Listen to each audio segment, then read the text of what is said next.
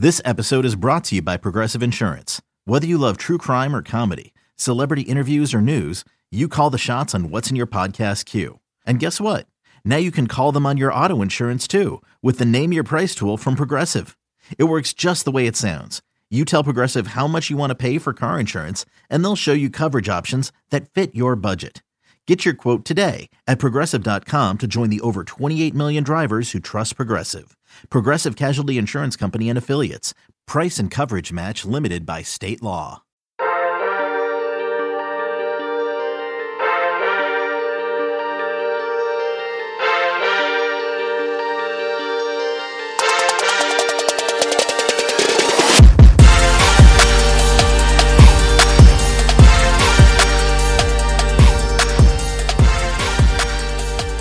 Good morning, Bucknutters. It is Tuesday, May 18th, 2021. I am Dan Rubin. This is the Bucknuts Morning 5 and Change. If it's Tuesday, that can mean only one thing. Questionable weather and Dwayne Long. Dwayne, how goes it? I'm good. I'm waiting on spring to fully kick in. Looks like it's going to this week. I have to turn on the AC. I love that. So, yeah, and that gets us closer to football season. That's how crazy some of us are about football, that we build our world around when the season starts and when the season ends. I'm going to have to take the fifth on that sickness. However, we do have a great show planned for you today. Thanks to you, the listeners. We have assembled all of your questions from the thread we posted. We are going to do our best to answer as many of these as possible. Some will even generate a show in and of themselves, and I will get to that later on. But we're going to start at the top with the question from, I believe it's pronounced Godit. I feel as though our game against Oregon should have been a primetime game and not at noon. Do you agree or disagree, Dwayne? I absolutely. Dan, why do we not get more night games? We should, someone said that, the money is what talks. Yeah, I understand that. But that's a mutual thing between us and Fox. Both of us get money out of this deal. Okay. How about you give us a couple of breaks so we can get more recruits in here, more elite recruits?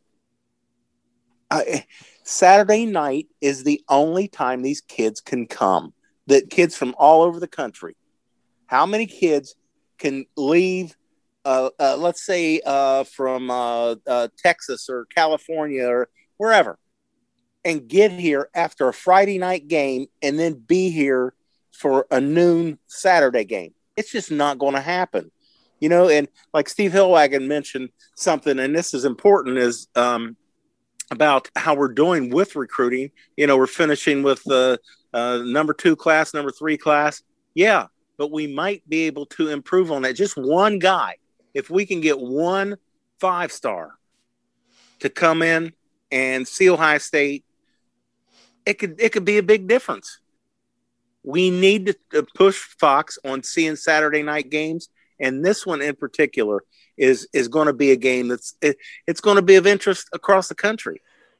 And playing at noon is insane.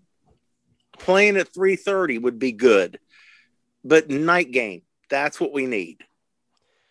I think it's being done because Fox wants their noon game to really challenge ESPN's morning coverage as they lead into it with Fox Big Saturday, etc. So I understand that. Some may think that having Oregon play, we're in the Eastern time zone, will be an advantage because there's basically a 9 a.m. kickoff for them. I actually think, competitively that works in Ohio State's favor. I do understand the recruiting vibe to it. But I think in terms of winning and losing, playing the game when they are might actually be an advantage for Ohio State, just because Oregon's clock is going to say 9 a.m. and not many guys are used to playing football games at 9 a.m. There's a reason West Coast NFL teams lose coming east. So let's hope that holds true for your Bucks. Question number 2, I will take off the top. Another one from Godit, and it's a good one. I think Jackson Smith-Njigba will have 40 receptions this season. What do you guys think? Okay, so if you look back at the last few seasons, Justin Fields, so last season was truncated. I figured this out. He completed 240 or so passes last year. He completed 240 about the year before. Obviously, difference in games, but I figured out per game it's about the same. Dwayne Haskins completed 373 passes in his 14 games.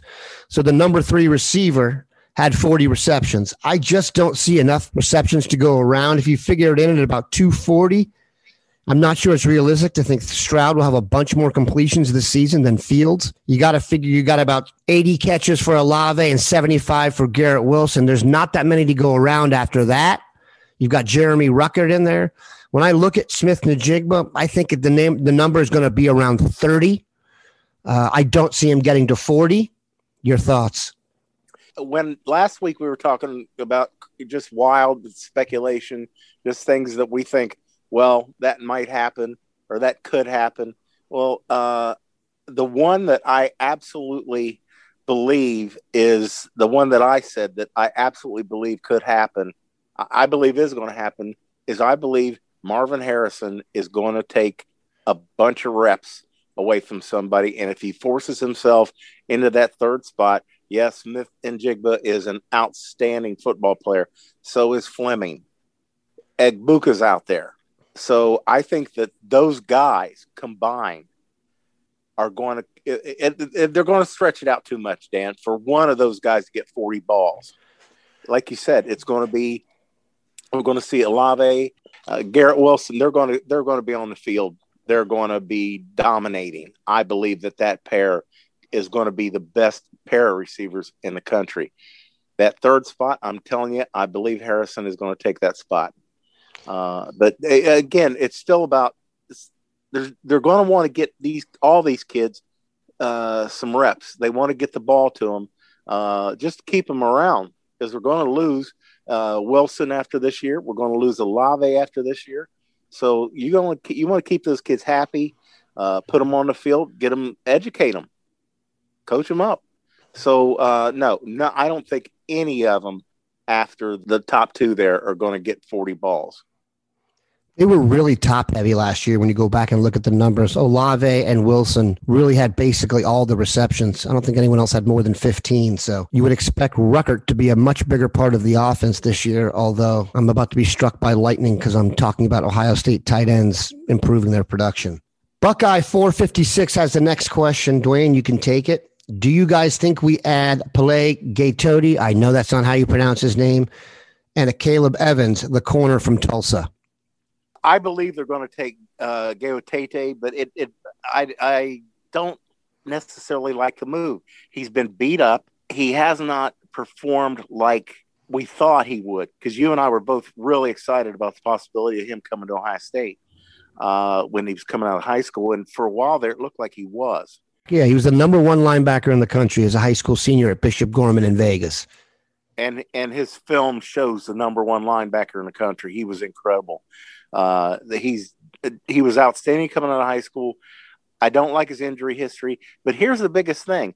It's not like, people say, well, he's a veteran, and well, it isn't like we've got a bunch of young guys. These guys have played. The guys that are looking to step in there, Craig Young's about the only one who does not have a bunch of game reps. So I don't know why we're bringing him in. I'm actually uncomfortable with why we were bringing him in. We've got veteran linebackers, guys that have played some football, and we're bringing in a guy. Are they that unhappy with what they're seeing at linebacker? That's what concerns me. Well, as far as other kid, Caleb Evans, I'm not familiar with the kid. I've not heard anything on Evans. I do believe they'll add the linebacker from USC, but I also had Henry Toto predicted as the 7th Buckeye off the board in the draft next year. So the transfer portal is throwing curveballs to everybody, and get used to it because the genie ain't going back in the bottle. We're going to take a quick break, actually, come back and tackle some more of these questions. Okay, picture this. It's Friday afternoon when a thought hits you. I can spend another weekend doing the same old whatever, or I can hop into my all-new Hyundai Santa Fe and hit the road. With available H-Track all-wheel drive and 3-row seating, my whole family can head deep into the wild. Conquer the weekend in the all-new Hyundai Santa Fe. Visit HyundaiUSA.com or call 562-314-4603 for more details. Hyundai, there's joy in every journey. All right, we are back. Bucks 101. What is the toughest Big Ten road game this season? I want to say Indiana, but can't believe I'm actually saying it. I also think Mini might be the second toughest as well. I can't believe Michigan has fallen so low. Other Big Ten road games include Nebraska, Rutgers, and Michigan. I think it's pretty obvious, Dwayne, that Indiana is going to be the team. Difficult challenge for a couple of reasons. One, if Michael Penix Jr. has fully recovered from his injury, he is a very good quarterback in the Big Ten. We know they've done a good job of adding talent, and they have momentum. They got a transfer from USC, Stephen Carr, yesterday, so their profile has improved. I think it also is an indictment of the other teams that Indiana has come this far, and I do think it's going to be the toughest road game. Dwayne, do you agree or disagree? Absolutely, it's going to be the toughest road. These guys seem to play us hard every year. And last year, they really come after us. They believe they can beat us. That's one thing that is a problem. First thing to winning at anything, to be successful at anything, is to believe you can do it. So Indiana thinks that they got our number. They think they can take us out. So, yeah, that would be the toughest. I absolutely believe that. You always want to say, I mean, Michigan is Michigan. Well, I don't know if they're Michigan anymore, but you always think about Michigan being tough. Maybe this is the year. So I'm worried that could be. Someone also mentioned a trap game. Michigan could be it. Just, we don't know what we're going to see out of Michigan. We don't know if we're going to see an 8-3 team or a 3-8 team. We never know. Let's see what's happening. I don't think you can put Michigan into the trap game category for Ohio State at any period of time. They're not going to overlook that game. So let's move on. Buckeyes and Spurs. Personally, I think he'll be another first-round wide receiver, but there is a lot of chatter on the boards about Julian Fleming falling behind because of injury. Where do you see him landing in the wide receiver rotation, and do you have any concerns about him? I will take this one off the top. Whenever you talk about injuries to a prospect the caliber of someone like Julian Fleming, the most important thing to exercise to me is patience. Yes, we all want him to get going. I'm sure the Fleming crew wants him to get going. I'm sure his position coach wants him to get going, but he's hurt. And I would call upon the name Marshawn Lattimore. He was highly regarded corner out of Glenville. He could not get on the field here because of recurring injuries. His hamstrings were bad enough that some thought he was going to have to quit the game. The first time you saw him on the field, he was beaten down the sideline by Daniel Braverman against Western Michigan. The next year he came back, he was arguably the best cornerback we've had because he got healthy, and you all see what he's done now. I want to see Julian Fleming fully healthy, fully indoctrinated into the system, and ready to roll before I make any judgments on him. I have no concerns about him right now because he has been hurt. Dwayne, your thoughts? Well, I really can't add much to what you said. How can you evaluate somebody who's not healthy? When he was on the field, he looked impressive. At the end of the year, we were seeing him a little bit more. We only had the 6 games, and it was tough for any of those freshmen last year. They didn't get spring ball. They get out of school early, give up so much of the spring of my senior year of high school. I'm never going to forget it. It was a beautiful thing, and they didn't have that.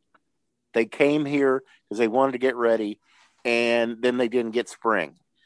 And they didn't get – when you think about playing 6 games, when you were expecting to play 11, that means you missed half the practice time you were expecting.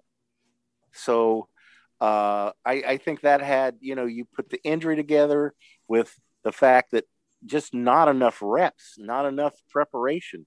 I'm not worried about him at all. Not at all. I just want him to get healthy, as you said. Buckeyes and Spurs, next question, very similar in a defensive vein. Does Zach Harrison become another Chase Young this season? He's finally putting in the work and has enough speed. If he can improve his first step, he's a top 15 pick in my book.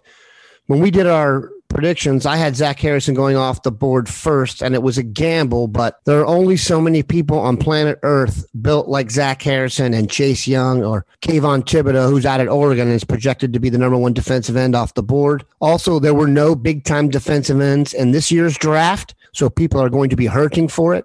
If Zach Harrison puts it together, he is going to get picked very high.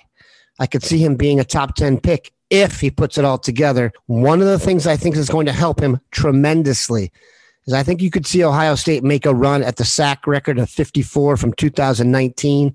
Jack Sawyer is a werewolf. Tyreek Smith is showing werewolf characteristics. You get Zach Harrison out there with him, he's going to see a lot more single coverage when it comes to blocking, and I think he has a chance to blossom. I'm betting on Zach Harrison. You are not. Tell us why. He didn't start last year, Dan. He didn't start last year, and Jack Sawyer was still in high school. So I don't know. I hope he does, because he is a freak in the truest sense of the word. I mean, his 200-meter time was something that you see a 160-pound guy run. Be happy to run that kind of time. He didn't start, and he wasn't being pushed by a Jack Sawyer. So, what he can be is exactly what you're calling him. He could be the second defensive end off the board next year. We'll see. I don't know. I'm not convinced yet. I think he's a spectacular athlete, a spectacular specimen, but he's got to become a better football player. That he was not a starter last year is important. And now we got the werewolf. That's what we're going to call Jack Sawyer. You don't recruit guys like Zach Harrison and Julian Fleming to quit on them after 2 years. They need to be developed. The talent is there. Just a matter of pulling it out of them, getting them healthy, getting them on track. All right. Dwayne from SEM 20696. I think you should handle this one. What is Dwayne's favorite Kentucky bourbon? Maker's Mark 46. Maker's Mark is outstanding, but Maker's Mark 46 is the best I've tasted. Columbus it's the generic capital of the world. So some of the stuff that's out there, that the high end bourbons I've not had an opportunity to try them, but what I can get here, Maker's Mark 46 is special. I tell you, Evan Williams has a new, a small batch, 1783 is what it's called. If you're a bourbon fan, you need to try this. It's really outstanding. All right, Hannibal Bob asked, what are the players doing now, etc. We're going to leave that question for Dave Biddle. He is the one to ask about current goings-on. Jacob1125, your question, name your starting O-line from current and past Ohio State rosters. That was the question I was referring to when we started the show. We are not going to answer that today. It's too labor intensive, but we will do an entire show on that sometime here in the off season. I will make sure to alert you before we do so. Jacob1125. Buckeyes and Spurs again gets on the board. Recent sources have Kyle McCord looking great so far. Can they really start McCord and risk having Stroud leave and Ewers decommit, considering he'll have to wait 2 years to start? I'll take this. There's no chance Kyle McCord is starting. Dwayne. There's no chance Kyle McCord is starting. He's not going to start over Stroud. It's not going to happen. Mm-mm. For one reason, what Buckeyes and Spurs points out, you're going to destroy the quarterback room if the youngest guy in the room is a starter. I mean, he would have to be so clearly better than Stroud that it's something they don't care about. You want to leave? Go ahead. We got our guy. But I don't think that's going to happen. I don't think he is. I go back to looking at the spring game. Stroud was the best quarterback out there. There's just no question about that. So, he would have to have leaps and bounds ahead of Stroud, and then watch. I don't know about Ewers decommitting. That could happen, but we're definitely going to lose both Stroud and Miller if McCord takes a starting job. There's some dynamics going there. But first and foremost, I don't believe he's better than Stroud. I don't think that's going to happen. WP Buckeye, Dwayne, does Bill Bankgreen's favorite, we all remember Bill, Ryan Baer out of Eastlake, offensive lineman, get a sniff from Ohio State? I think he would be even higher up the ladder. It's not that we don't like Baer. We just have so many guys that are ahead of him. That's what the problem is with him right now. And any other year, he might already have an offer. But in this, there's just some guys that they want to look at. They're saying the right things, and they're just going to be higher on the board. Yeah, I think he's going to get a sniff, though. He'll be at camps, and he's going to get a good look. Offensive linemen are kind of guys who can really impress the coaches at camp, too, because they want to see that size and punch in person. So he's definitely got a shot. Let's move down the list here. There are more passing questions. I don't think we're going to handle those. Oh, here's a good one. From Northwest Ohio Buck 2009, Dwayne, if you had to pick one assistant coach on staff now to someday be the head coach at Ohio State, who would it be? Brian Hartline. I mean, the kid can recruit. He's got NFL. How many years is he in the NFL? I mean, this guy knows how to play football. He knows how to coach football. He's a monster on the recruiting trail. Yeah, I would absolutely. That's the one that just leaps out at me. I like Wilson, but I don't think that he'll ever get the head coaching job here. That mess at Indiana really hurt him. He may get a job somewhere else, but not a school like Ohio State. Yeah, I think Hartline is the blinking red light answer here. He's alumni. He's got that kind of competitive juice, too. He handles the media well, I think. He'd obviously be the choice of the guys currently on the staff. Good news, people. This is not a question we aim to tackle anytime soon. All right. Dwayne, there was a question about the passing yards. You predicted 3,000-yard pass catchers and a tight end with 40 catches and 10 touchdowns. How many passing yards do you think C.J. Stroud will finish with, assuming he's the starter? I just got it in my head that he can throw for 4,000 yards this year. I think I love what I've seen out of the kid. Ryan Day knows how to prepare a quarterback. You got Brian Hartline out there with the receivers. When has anybody been able to stop us from throwing the football? Since Ryan Day came here, it just hasn't happened. We're going to throw the football. We're going to throw it well. And I absolutely believe that we've got the quarterback room. I believe we've got the receivers. I believe we got the coaching staff. I would not be shocked if we get over 4,000 yards through the air this year. Not going to surprise me at all. So I realize those are lofty numbers. And when I first looked at them, I was kind of thinking, no way. But when you do the math, keep in mind, talked about how the team was so top heavy last year, receptions wise, with Olave and Wilson, partly because they were the only ones with any real experience coming back. Those other guys didn't have a real offseason. We talked about Fleming. You know, one of the reasons Smith-Njigba played so well early on is he was the most polished guy coming in. These guys have now had a full offseason. They'll get a full season. They're back on a regular track. I think there's going to be more, schematics able to be entered in the playbook, and each kid will have a bigger arsenal of plays to run. So it's possible. Those are lofty numbers, but if anybody could do it, it's the Buckeyes.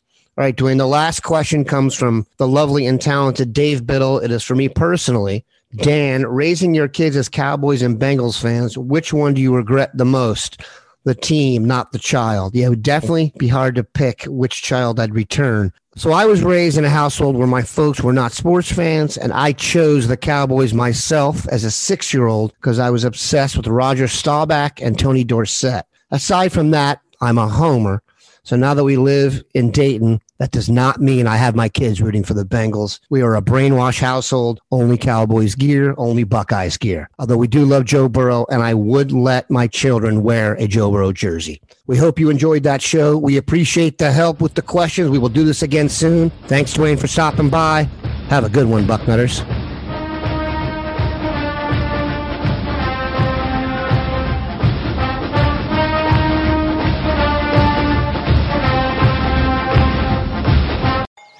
Paramount Plus and the National Park Foundation present A Mountain of Zen.